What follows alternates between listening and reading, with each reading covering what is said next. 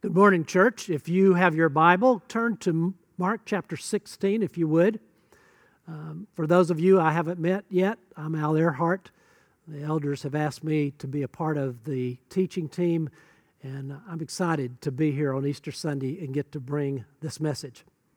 I read a while back that the Denver Post did an Easter survey, and they found that 55% of Americans associate Easter with Jesus. 55%. The sad part is that 45% associate Easter with something else, like family gatherings and springtime and, yes, the Easter bunny, eggs, and jelly beans. But Easter is our holiday.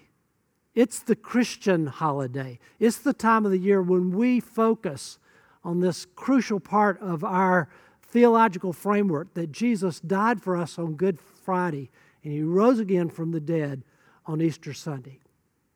Now, this Easter is unique because I'm talking to you at a distance, and I can't be here with you, and you can't be here with me, and it's hard.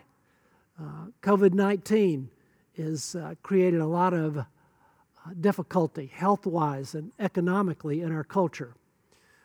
So as I begin today, I'd like to stop and just pray for our church family, but for our nation and the world that's going through this stressful time. So join me in prayer if you would. Father, this is a hard time.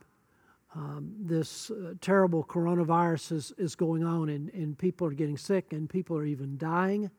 People are grieving the loss of loved ones today. Others are being impacted because they've lost their job and their income has been cut, and there's hardship because of that. And so, Lord, I just lift them up to you. And I pray that today, that the hope of the risen Christ would bring life and peace and hope in the midst of this season. And may we be the agents that carry that to others. In Jesus' name, amen. Our text this morning, Mark chapter 16, beginning in verse 1.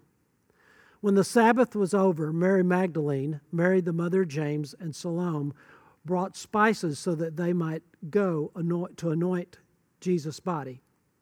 Very early on the first day of the week, just after sunrise, they are on their way to the tomb, and they ask each other, "Who will roll the stone away from the entrance of the tomb?" But when they looked up, they saw that the stone, which was very large, had been rolled away. As they entered the tomb, they saw a young man dressed in a white robe sitting on the right side, and they were alarmed. "Don't be alarmed," he said. "You are looking for Jesus, the Nazarene, who was crucified. He has risen. He is not here. See the place where they laid him. But go tell his disciples and Peter, he is going ahead of you into Galilee. There you will see him just as he told you." The grass withers, the flower fades, but the word of God abides forever. May He bless the reading of it today. This morning, I can't overemphasize to you how great the resurrection of Jesus Christ is. It's the greatest miracle ever. It was the apex of the ministry of Jesus Christ. It is a foundational, crucial part of our theological framework. It gives us a clear focus for us to interpret our life and meaning and purpose. Yes, you say, but is this really true? Some of you, or perhaps someone that you don't know, may be doubting the veracity of the resurrection today. And there's a good reason that people do that. Sometimes it's for intellectual reasons or philosophical reasons, but sometimes it's pretty pragmatic. I like what Dr. Wolfhart Pannenberg, a German theologian, wrote about the resurrection of Jesus. And I quote, "The evidence for Jesus' resurrection is so strong that nobody would question it except for two things. First, it is a very unusual event. And second, if you believe that it happened, you have to change the way you live." Isn't that true? If you believe it happened, you have to change the way you lived. End quote. So this morning, thinking with that in mind, I want to talk about two issues. First, why the resurrection is believable, and in a de facto sense, why Christianity must be true. And second, what are the practical implications of that? First, why is this believable? I could give you a long reason, and people have written books about this, and there's a great book, The Case for Christ by Lee Strobel. I recommend it to you. But I want to share with you 5 reasons that resonate with me, why I believe in the resurrection, and interwoven the whole trustworthiness of this whole concept of Christianity. I believe it's true what we read this week with Darren in 1 Corinthians 15. If Christ is not risen, we're without hope. I think without the resurrection, well, it's like when we were kids. Did you ever play with dominoes? When I was a little kid, I didn't know how to play with dominoes, but I found them, and I would line them up. Do you remember doing that? You'd line one up, and then you'd tip one over, and they would all fall. And I want to tell you that Christianity is a line of dominoes, and if the resurrection falls, everything else falls. That's why this is so important. Let me give you 5 reasons to trust in the resurrection. The first is the historical New Testament account, the eyewitness accounts of the multiple appearances of Jesus. I don't have time to go into why we have a trustworthy Bible, but think with me, Mary Magdalene, the women returning from the tomb, the apostles without Thomas, the apostles with Thomas, a group of the disciples at the ascension, and to the multitude of over 500 that we read about in 1 Corinthians 15. In fact, in verse 6 it says about them, most of whom are still living. Now that's significant.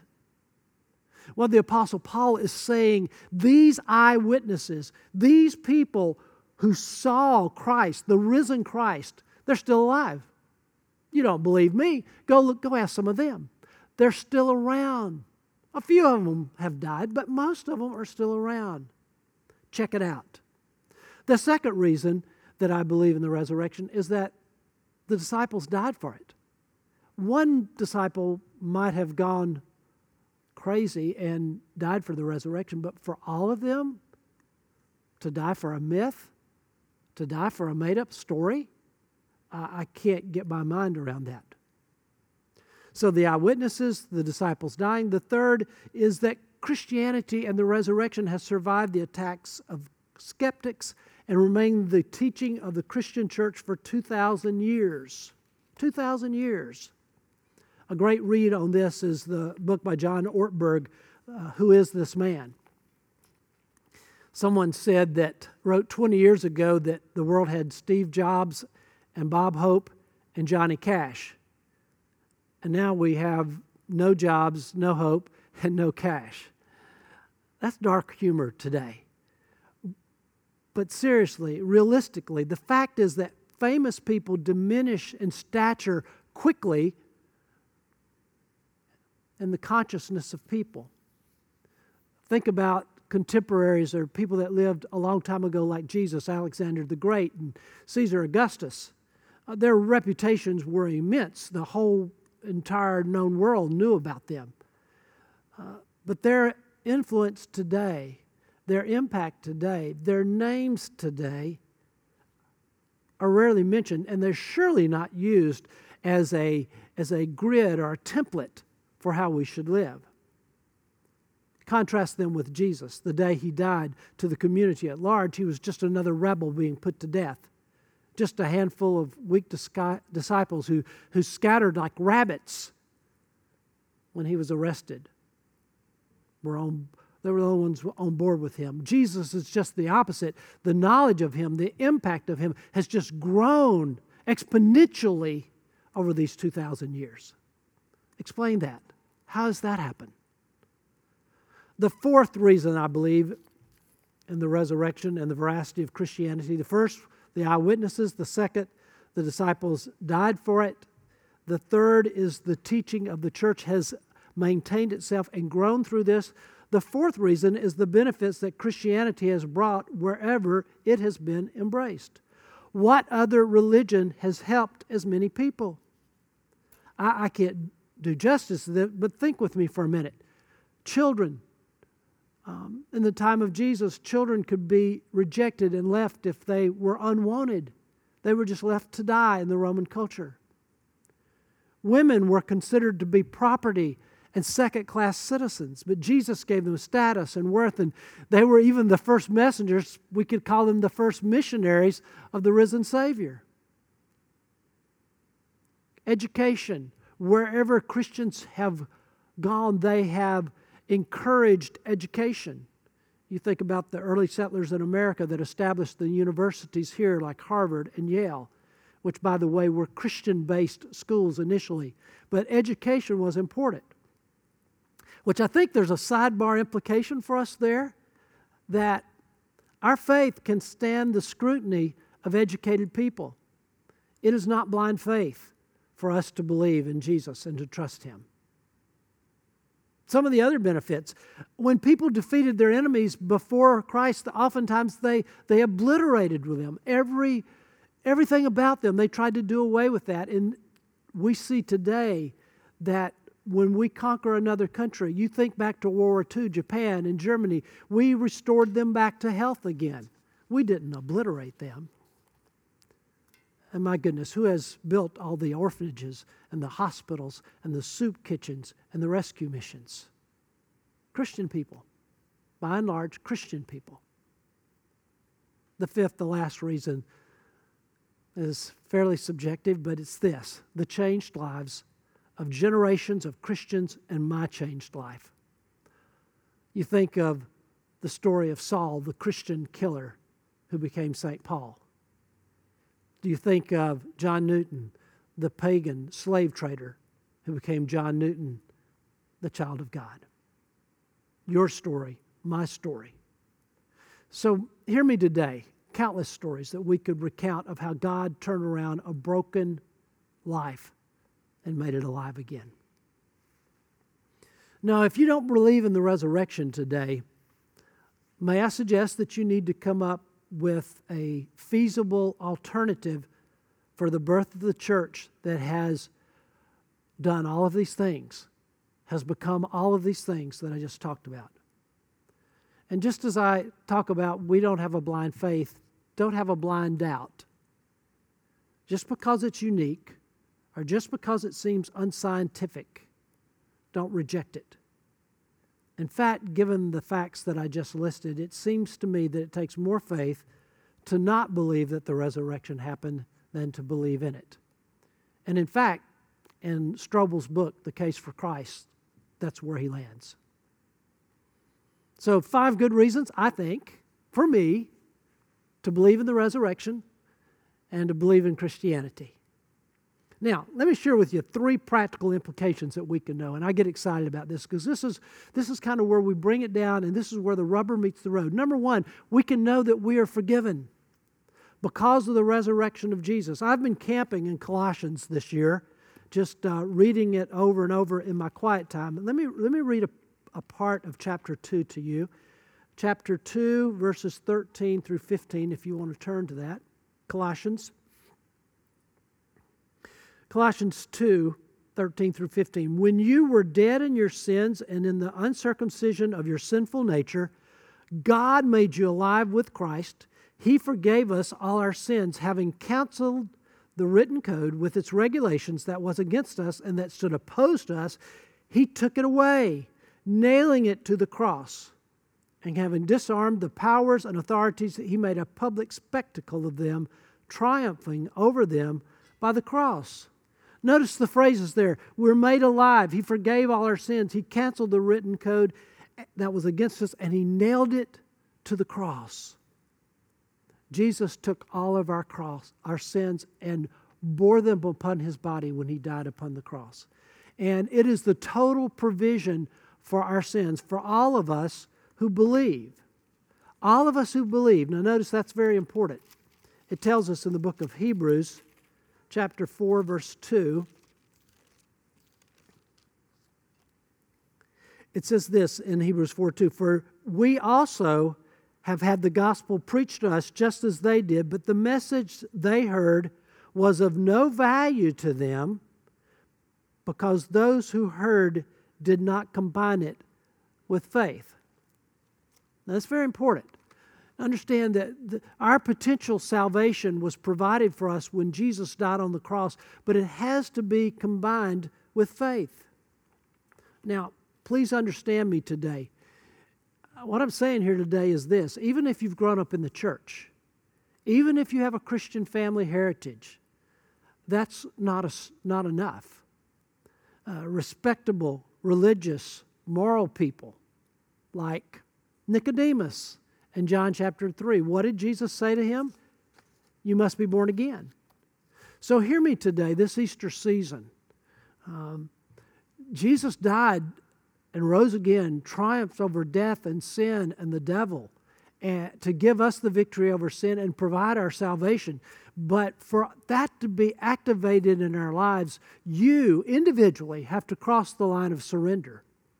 And if you've never turned from running your own life to yield your life to Christ, to admit that you've sinned against Him and to repent as best you know how, and to surrender your life to live under the umbrella of the Lordship of Jesus Christ. The salvation is just words on a page. It only becomes real for you when you make that decision. Now, salvation is free. It's a free gift of God, but it's not cheap. It cost you. So maybe the resurrection message today for you is to give your life to Christ. And if you never crossed that line, if you've never made that surrender, this is where it all begins. This is where it all starts. So the first practical implication is that our sins can be forgiven. The second is that our future is secure. In John 14, Jesus said, I go to prepare a place for you, that where I am, there you may be also. He has gone to heaven to prepare a place for us. And Christianity is unique in the sense that we're a grace-based religion, not a merit-based religion. Christianity believes that we don't have to work to earn it, but it is the free gift of God. Other religions believe you earn your way, you pay your way, you do the right things to earn God's approval. We're grace-based. We're also unique in the fact that we have a different destiny than a lot of other systems.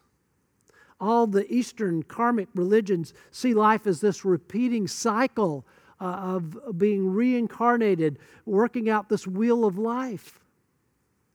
The best that Buddhists can hope for is to become a part of the all-soul, this kind of universal all-soul, where you lose your individuality. Christianity values the individual, and so when it talks about heaven, it talks in terms of that all individual Christians. Everyone who's given their life to Christ is moving toward this glorious end. And wonders of wonders will be carried out of this broken, sinful world into a place of eternal bliss where there's no sin and no suffering and endless peace and love as distinct persons. Our future is secure. Sins are forgiven. Future is secure. And the third thing is we can know that we have power to live in this present world. It's great to look back and remember your salvation, your forgiveness, and the peace that Christ brings to us, and to look forward to our future home. But what about now? I believe that we have eternal life that begins now. Romans chapter 8 and verse 11, it says this. Let me read verses 9 through 11. You, however, are controlled not by the sinful nature, but by the Spirit, if the Spirit of God lives in you. But if anyone does not have the Spirit of Christ, he does not belong to Christ. But if Christ is in you, your body is dead because of sin, yet your spirit is alive because of righteousness. And, verse 11, and if the Spirit of Him who raised Jesus from the dead is living in you, He who raised Christ from the dead will also give life to your mortal bodies through His Spirit who lives in you. If you are in Christ, you have the Holy Spirit, very God Himself living in you. And He gives us power. He does all kinds of things. And I don't have time to unwrap all that the Holy Spirit does within us. But I want to talk about the greatness of this power. And this power, this greatness of the power is described in terms, it's defined in terms as the power that brought Jesus from the dead. So, in a sense, that's how great the power is. It is the power that is great enough to bring someone back from the dead. Is the same power that is working within us as we face the challenges of our very individual lives. Jesus told his disciples before he went to cross, he said, listen, COVID-19's coming. Well, he didn't exactly say that, but he did say this in John 16:33. I have told you these things so that in me you have peace. In this world you will have trouble. COVID-19, economic shortfall, etc. But take heart, I have overcome the world. And in the same discourse, the upper room discourse, the last night before he went to the cross, he talked about the promise coming of the Holy Spirit. Listen, God wants us to live in that power today. We are saved by this wonderful eternal grace gift of God, and we're given a new grace gift of life from this external Holy Spirit that comes to live within us, that gives us then an internal power that we live out, that should flow out of us. He wants to so fill us up that what comes out of us is the fruit of the Spirit. The overflow of the Spirit of God. Let's get real practical here. I don't know what you're up against today. It may be the coronavirus. It may be losing a job or not getting the hours that you need. Or it may be something else. You may be in a loveless marriage. You may be a senior adult today who's afraid that you're going to run out of money before you run out of life. You may be the father who looks confident but feels totally inadequate as a businessman. Or the young woman that's today you're fearful because the lump may be cancer. Maybe it's the mom or the dad who looks good at church, but you feel like a failure when it comes to being a parent. Or maybe it's an addiction that's hijacked your life. Maybe you're disenfranchised from your family and you don't even know how to start the journey back.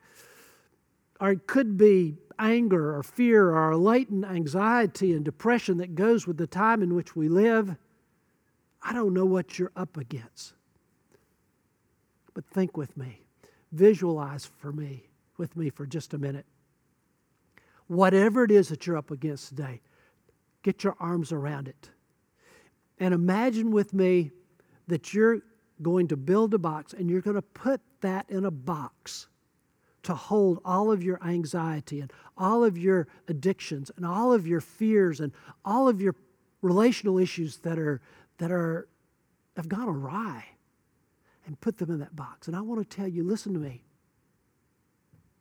The power of God, the work of the Holy Spirit of God, the grace of God is a box that's bigger than the one that you have for all of your very real stuff. I ran across a quote a while back from Donald Gray Barnhouse, a minister of yesteryear. He said it this way: you do not have a problem too great for the power of Christ. You do not have a problem too complicated for the wisdom of Christ. You do not have a problem too small for the love of Christ. You do not have a sin too deep for the atoning blood of Christ. If there is fear in your heart, it is immediately known to Him. If there is sorrow in your heart, it is immediately a sorrow to His heart. If there is a grief in your heart, it is immediately a grief to His heart. End of quote. I believe that. I believe that. Listen to me today. Whoever you are, wherever you've been, whatever you've done, the power, the grace of God is greater and is more than enough for you. We have the same power that raised Jesus from the dead. So our response today, how do we respond to that? Well, maybe you need the gift of salvation. Or second, maybe you're a believer today, but you're struggling with fill in the blank. Maybe it's something entirely different than the little grocery list I made up. Whatever it is, will you come to Him today? Pray with me, would you? Lord, I pray for all those who are separated from you today, and I pray that by your Holy Spirit today that you would draw them to admit their sins, to turn away from their sins, and to surrender their lives to you as best they know how. And Father, I pray for those today who are believers and they're struggling with anxiety or depression or an addiction or relational problems, that they would cast their cares upon you, that they would so give themselves to you and to the power of your Spirit that you would flow through them and you would bring answers and you would change their thinking. You would bring people into their life that bring truth that will help them. So Lord, today I just pray that you might be working in our lives in this resurrection power of the Holy Spirit. In Jesus' name, amen. Now, if you've made a decision for Christ, I'd like to know about it, or Darren or one of the elders, please let us know. We'd like to pray with you and for you. And if you're struggling with something and you can't seem to get past that, you need to reach out to one of us or a brother or sister in Christ who'll stand with you and pray with you. It's important during this time of separation that we're not separated, and we have all kinds of ways of staying connected. So for a close, I want to just add a little bonus material, if I could.